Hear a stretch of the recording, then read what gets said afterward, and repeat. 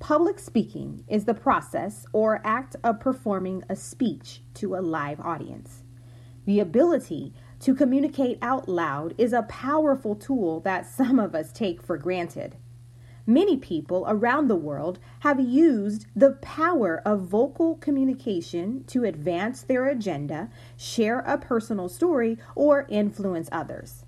No matter how dynamic or profound the speaker may be, would you believe many people still fear the task itself? There is an organization called Toastmasters International. They can help you hone in on your skills to prepare for any public or private speaking event. My name is Ronika Jacobs, and you found my podcast, Strive for More, Your Best Life Now.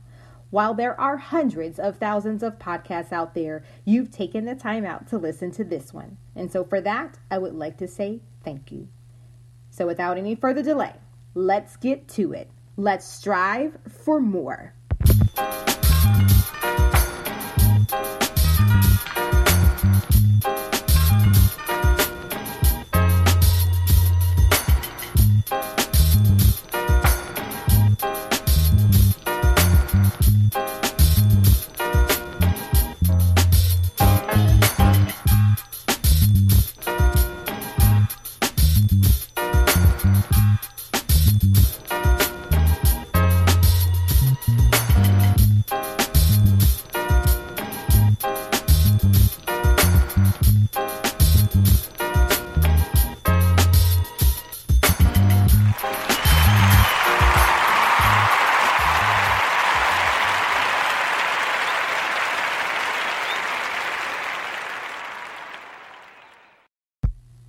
This is episode 205. Say it loud and proud. My next guest, Donoley Williams, is helping people strive for more in the area of public speaking and leadership. Don is an immediate past district director for a Chicago area Toastmasters International chapter. He has been involved with Toastmasters International for about 13 years. He has coached many professionals in leadership and foundational self-confidence, unlocking limitless potential. Hi, Don. Welcome. Thank you for having me here. Thank you so much for being a guest on my show. How are you doing? I'm doing fine, considering the situation our country is in. Yes, tell me about it. I think everyone has been shocked to their core, and they have really been tested the last few months. Absolutely. So let me ask you, what exactly is Toastmasters International? Toastmasters International is an organization that was founded, I believe, in 1924 by a gentleman named Roger Smithy, who was an instructor at the YMCA. And he started this small group to build the esteem of young men and show them the etiquette of public speaking, how to organize a speech, how to present a speech, things of that sort. And the organization has grown over the years to where we're in close to, if not more than, 160 countries. Wow. And primarily it's to help to build an individual's esteem and being comfortable in speaking in public, young and old. Wow, 160 countries. And so, of course, out of those 160 countries, the United States is one of them, and you live in the United States. So how did you get involved with Toastmasters International? A co-worker of mine several years ago was giving their 10th speech and the preliminary segment of the education program, and invited me out to a meeting at one of the clubs that they belonged to. And I was kind of blown away of the process and the speech etiquette and how the meeting was well organized and presented and how welcoming the people in the club were. So I decided to find out if there was a club that I could attend myself, close to work, and join. And 13 years later, and several leadership positions that I've held, I'm hooked and right now just promoting and trying to motivate and encourage others the benefits of the organization. Wow, that's really amazing. So glossophobia is the fear of speaking in public. Many people view public speaking as the most terrifying endeavor to undertake. Why do you think that is? I've always heard the phrase that speaking in public is almost worse than encountering or facing death. And for a lot of people it is. But you also have to look at the fact that we use public speaking all the time. It's just the circumstance or the environment might be different, or something that we might not be accustomed to. Because you speak to your siblings all the time, you speak to your parents all the time, you speak to some of your coworkers all the time. That in itself is public speaking. So when you look at it that way, we are comfortable with public speaking, just not comfortable with people that we don't know. That makes total sense, because I know as a teacher, I was fine whenever I would talk every day in front of my class and my students, but then when it was time for me to present in front of the adults, then it was always I was always nervous, and it was just a very nerve-wracking experience. So right, and go ahead. Toastmasters will help you break through that barrier, because you're amongst peers. It's always a friendly environment. Everyone there is for the same cause, which is to better themselves and learn from each other.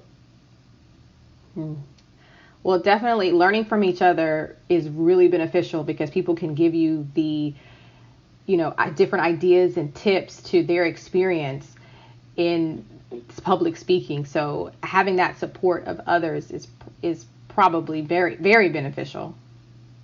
Yes. So then there's this advice that suggests that you should envision the audience naked when you have to speak. Do you think this is good advice, or does that even work? I've heard that analogy used maybe years ago, but in my opinion, it's whatever works for you. I've been also told that sometimes looking at the back of the room that you're presenting from instead of not directly at the audience sometimes helps you to overcome that fear of speaking in front of a large group. And sometimes even coming to the meeting early and getting familiar with some of the people in the audience, and where you know some people by first name, and it also helps to present your speech where you can include some of those individuals you met in your presentation. So you develop a connection with your audience. Yes, developing a connection is key. So did you ever fear public speaking at all? And if you did, how did you overcome it? The tools that were taught to me earlier in the organization, as well as the things that were ingrown in me by my parents, it all comes down to practice. And if you don't practice, you're not going to get better at something that you care about. And if you care about it, you want to try to give it your best.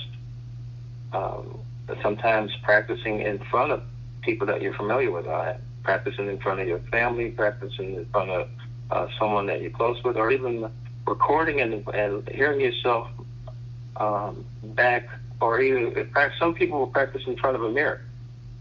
Because sometimes out of habit, you have facial expressions that might quite throw off the audience that you might not be aware that you do out of habit. So practice is always important. But now if you practice in front of friends, they're not going to sugarcoat their critique, and that's a different aspect of it. But when you're speaking in front of a club meeting, everyone there is always going to be encouraged, and that's one thing about Toastmasters. It's not negative, because they want to see you succeed, and you're helping each other to succeed. So it's all about practice. Say, for instance, you have a presentation that you have to give at a board meeting. You can practice that at your Toastmaster Club meeting. So when you're making those mistakes, that's where you can clean up and perfect the message or the presentation before even giving it at that board meeting. Practice, of course, as they always say, practice makes perfect. So, okay, there's a debate Some people say you should memorize what you say, and others say it's perfectly fine to speak from notes or a teleprompter. Is there really a proper way to give a speech? It depends on your level of experience with presenting it, and it's what you feel most comfortable with. So it's not just to rain on somebody's parade and say, well, you're doing this and that wrong. If that's what you feel comfortable with, until you do feel comfortable presenting without notes or without a teleprompter, and then you're fine. You're fine. So there are some speeches where, when you're presenting, speaking from the heart, sharing a story or something that you've experienced or someone close to you has experienced, you're not going to need notes for that, because you were a part of that experience. You lived that experience. So from the bottom of your heart, you know what happened, and you know the message that you want to present to your audience. That makes sense. Yeah, when you have a personal connection to that story, like you said, you lived it, so it's easy for you to be able to relay that to someone else. Right. Okay, so what are the benefits to taking a course in public speaking, or booking a session with a public speaking expert, or even joining Toastmasters if you're not trying to make a career out of public speaking? Well, joining Toastmasters or meeting with someone who's experienced in public speaking can always benefit you in utilizing the skills that you learn in your personal life or in your professional life. In your personal life, you may encounter a situation where you're invited to, say, a wedding or a roast of someone close to you, or even a funeral. There's times where you're in a situation where that person or individual is close to you. In your heart, you really want to say something. You don't know how to say it. You're not sure if it's okay to say it. So that opportunity, it comes and goes, and you feel like, I wish I could have, or I wish I should have when I could have. And that person meant something to you, and it eats inside. I mean, it affects some people that way, where you had something to say about somebody that was very close to you, whether they were living or had passed away, and you missed an opportunity because you didn't feel comfortable at the time saying what was on your heart that you wanted to share with that person or with their family. But I think practicing that testimony or that eulogy, you can practice that at a Toastmaster meeting, amongst your peers. And when the moment presents itself, you feel comfortable, as touching as the situation might be, you'll feel comfortable presenting it because you practiced it. I can understand that. Practicing, again, you mentioned practicing, and so that is definitely something that needs to be done before that big moment. I know that whenever I interview each of my guests, I go through the questions that I'm going to ask, and I practice them just to make sure that they sound right and that they have the right flow for my guests. Okay, so I know I have this habit. I know they call them fillers, the ums and the so's and the. So do you have any tips out there for the people out there? Just a tip or two. How do you keep from doing those things? I mean, is it you slap yourself every time, or hit your hand, or or something? Well, those are things that we discuss all the time. I mean, that's a thing that's brought up in Toastmasters all the time, and we do have exercises at the meetings that can help you overcome those challenges with filler words. We have what's called an odd counter, counter, where they're pointing out any grammatical errors that you've made in your presentation, not as to make you feel bad that you're doing them, but make you aware that how many of each error that you've made, in order for you to work on that, and where your next presentation is better than the current one. And another thing you can do is have someone record your presentation. So at the end of the day, or when you get home, you can listen to yourself and you can work and refine that same presentation. So if you give it somewhere else, these are things that you want to improve. But it's all about practice.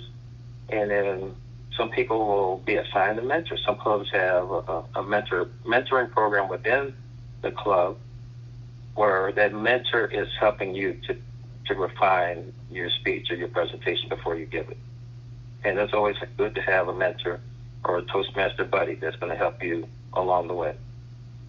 Yes, I've had a few mentors along the way that ever since I was young, in high school, and I was entering oratory contests, and I always had people help me out to perfect with my enunciation, and looking into the audience and engaging with the audience. So it is beneficial to have someone mentor you through that process.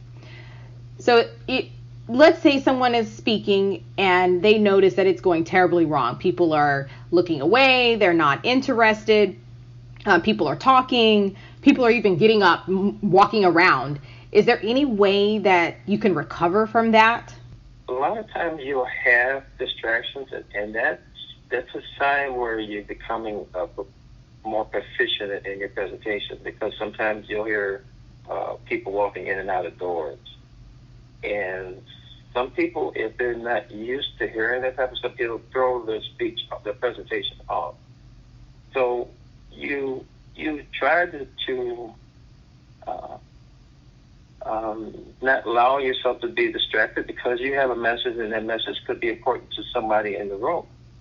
You're not going to be able to please everybody, but there's always going to be that one person in that audience that's going to benefit from your message, and they're listening to you because they can connect with what you're saying. So you can't allow what else is going on around the room or in the auditorium to throw you off your message, because your message is important to someone. I've been an advocate of the theory that everybody, young and old, has a message that needs to be shared, that somebody somewhere needs to hear, and that's going to make a difference in their life. The key is trying to encourage and motivate that person to share that story, because they don't realize how many people's lives they could have been. Wow. Yes, I know there are some stories and speakers that I've encountered that have really spoken a great message, and it would seem like it was just right on time. Yeah. So, Don, the last question I want to ask you is a question that's not really on the topic of public speaking, but I always like to ask my guests just, one last little question. So, who are two people you would invite as special dinner guests, dead or alive? One would probably be my dad, who passed away in 1985, and has been a huge influence on my life and me being who I am today. And I'm not sure if I'll get to meet him in my lifetime, but I would love to meet President Obama. Wow. Yes, definitely. Not only because he's been president, but some of the philosophy that he's left with us during his legacy as our first minority president in the history of this country, some of the philosophy that he shared with us, even after he's left office, has touched a lot of people's lives. Yes, he was a really phenomenal leader. Well, Don, thank you so much for your time. I really appreciate you. Can you do me a favor? Please take the time to let everyone know how they can join their area Toastmasters International chapter. The website is www.toastmasters.org. There's a section on the homepage where you can locate Find a Club. Through Find a Club, you can locate a club anywhere in the U.S., either by zip code or by city or by state. So you can find a club that's close to home, close to work, or close to where you worship. And it'll send you a spreadsheet of all the different locations within that vicinity. Wonderful. Thank you. Any last words of encouragement for the listeners out there? In the words of Brian Tracy, who is a motivational speaker that I follow from time to time, develop an attitude of gratitude and give thanks for everything that happens to you, knowing that every step forward is a step toward achieving something bigger and better for your current situation. Don, thank you so much. What interesting information that you've shared with us about public speaking. And hopefully people will join their local Toastmasters chapter and receive great benefit from that organization. Well, Don, that's our time. Thank you for having me. Mm-hmm. Take care. You too. Having the opportunity to speak to others allows us to form connections, motivate people, and influence decisions. We must not dread speaking aloud when it is our turn. You never know when the moment arrives that when you speak to someone, it changes their life. If you have a fear of public speaking, find an area Toastmasters International and practice, practice, practice. Thank you so much for listening. Continue to strive for more. If you like what you just heard, please remember to like or subscribe to my podcast to get the latest episode. If you have an idea for an episode, or you know a guest, or you want to be a guest on my show, please email me at striveformore@email.com. That's strive, the number 4, more, @email.com. See you in the next episode.